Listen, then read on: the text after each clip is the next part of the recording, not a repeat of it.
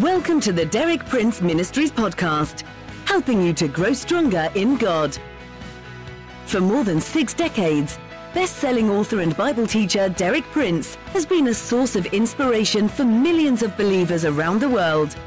You too can benefit from his compelling biblical insights.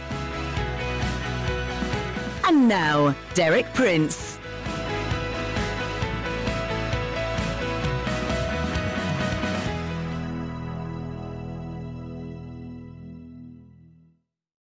I'm continuing this week with our special theme for this Christmas season, Grace.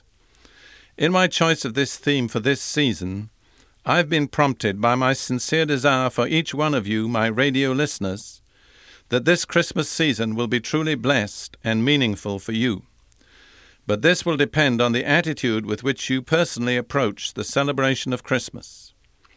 If your attitude is one of true appreciation and understanding, you can receive blessings that will be of eternal value. On the other hand, if your approach is that of the majority of people today, a pursuit of carnal self-indulgence, then you may well be spiritually poorer and more frustrated by the time Christmas is over than you were before it began. In my talks last week, I explained the nature of God's grace. I offered a definition. Grace is the free, unmerited favor of God toward the undeserving and the ill-deserving. Several important words there. Free. Grace cannot be bought. There is no price on grace. It's unmerited. It cannot be earned. It cannot be worked for.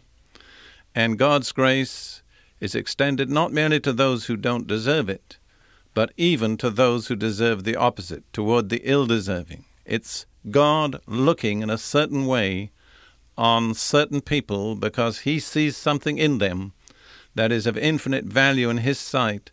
And although there may be many weaknesses and many sins, yet God looks through all those to what's precious in His sight, and He begins to move in that life to bring to fulfillment the purpose of His grace.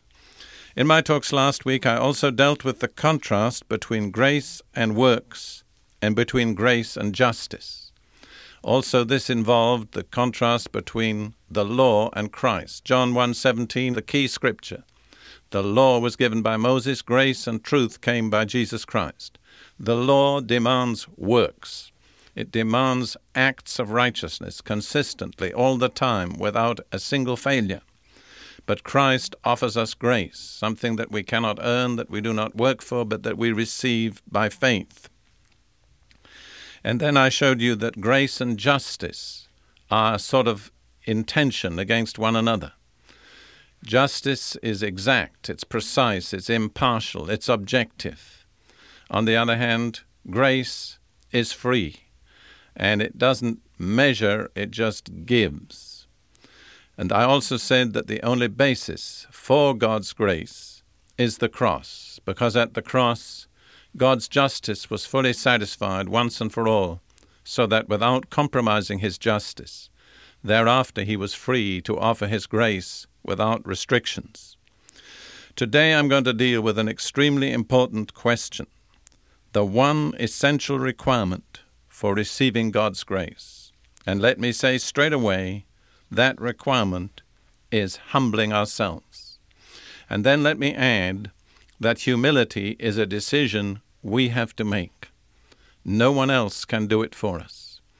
I really don't think it's fully scriptural to pray to God and say, God, make me humble. Because I think in the scripture, God comes back to us and says, if you want to be humble, humble yourself. Let's look at some New Testament scriptures on this theme of humbling ourselves. First of all, James chapter 4, verses 6 through 7. But God gives more grace. That is why the scripture says, God opposes the proud, but gives grace to the humble. Notice, 2 different attitudes of God. To the proud, He offers opposition. To the humble, He offers grace. And then James goes on in the next verse, submit yourselves then to God. In other words, if you want God's grace, you must lay aside pride and submit yourself. Then he goes on, resist the devil, and he, the devil, will flee from you. You see, once we've submitted to God, we're in a position to resist the devil. But believe me, friend, if you try to resist the devil without being submitted to God, it will be disastrous for you. So the first submission or humbling of ourselves is toward God. But the New Testament also tells us that we need to humble ourselves to one another. In 1 Peter chapter 5, verses 5 and 6, Peter quotes the same Old Testament passage, which is from the book of Proverbs, that James had quoted. This is what he says: "Young men, in the same way, be submissive to those who are older. Clothe yourselves with humility toward one another, because God opposes the proud, but gives grace to the humble." I wonder if you're beginning to get the message. God opposes the proud, but gives grace to the humble. And then Peter continues, "Humble yourselves, therefore, under God's mighty hand, that he may lift you up in due time."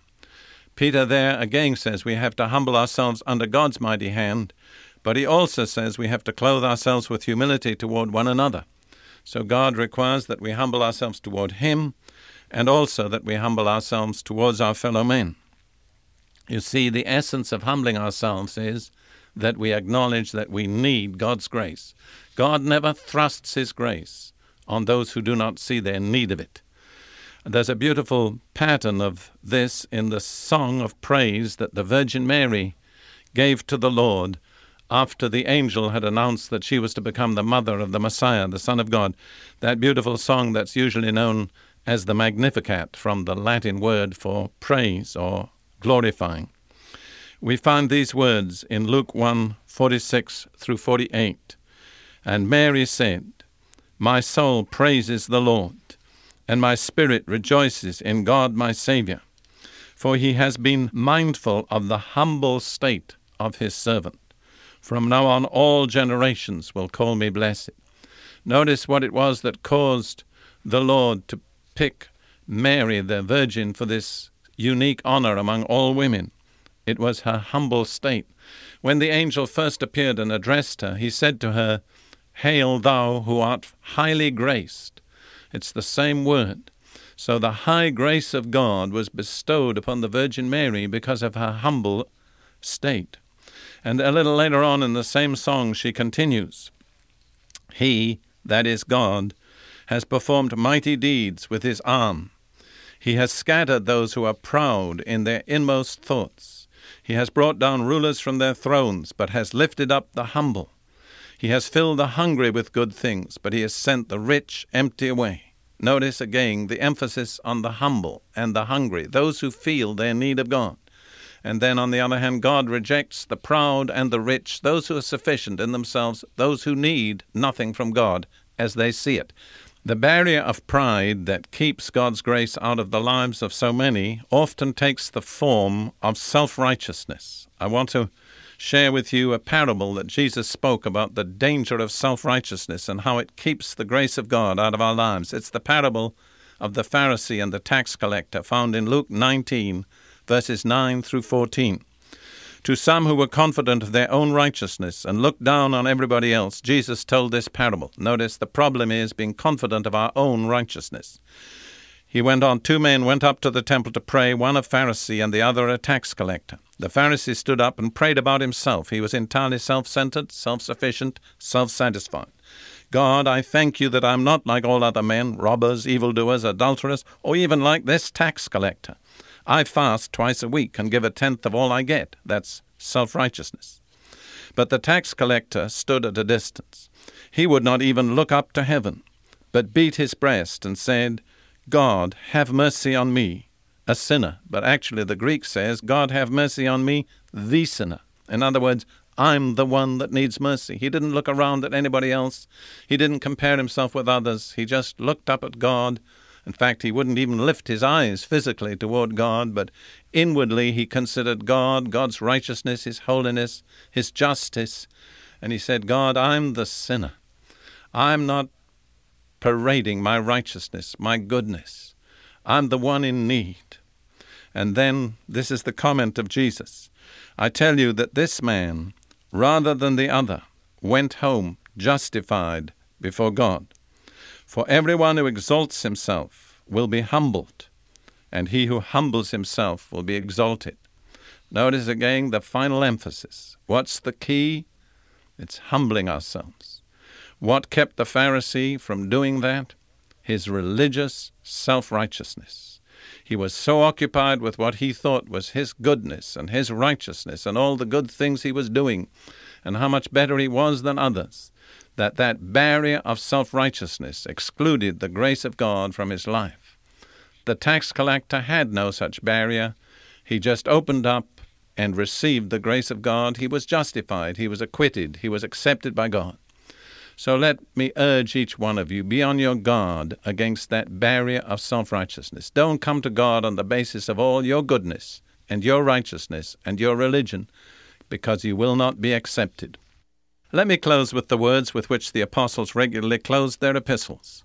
The grace of the Lord Jesus be with you.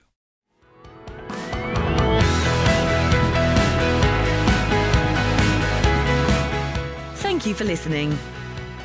For more inspiring teaching, visit our website at dpmuk.org/podcast. And like our page at facebook.com/dpmuk to join our online community. Derek Prince, teaching you can trust.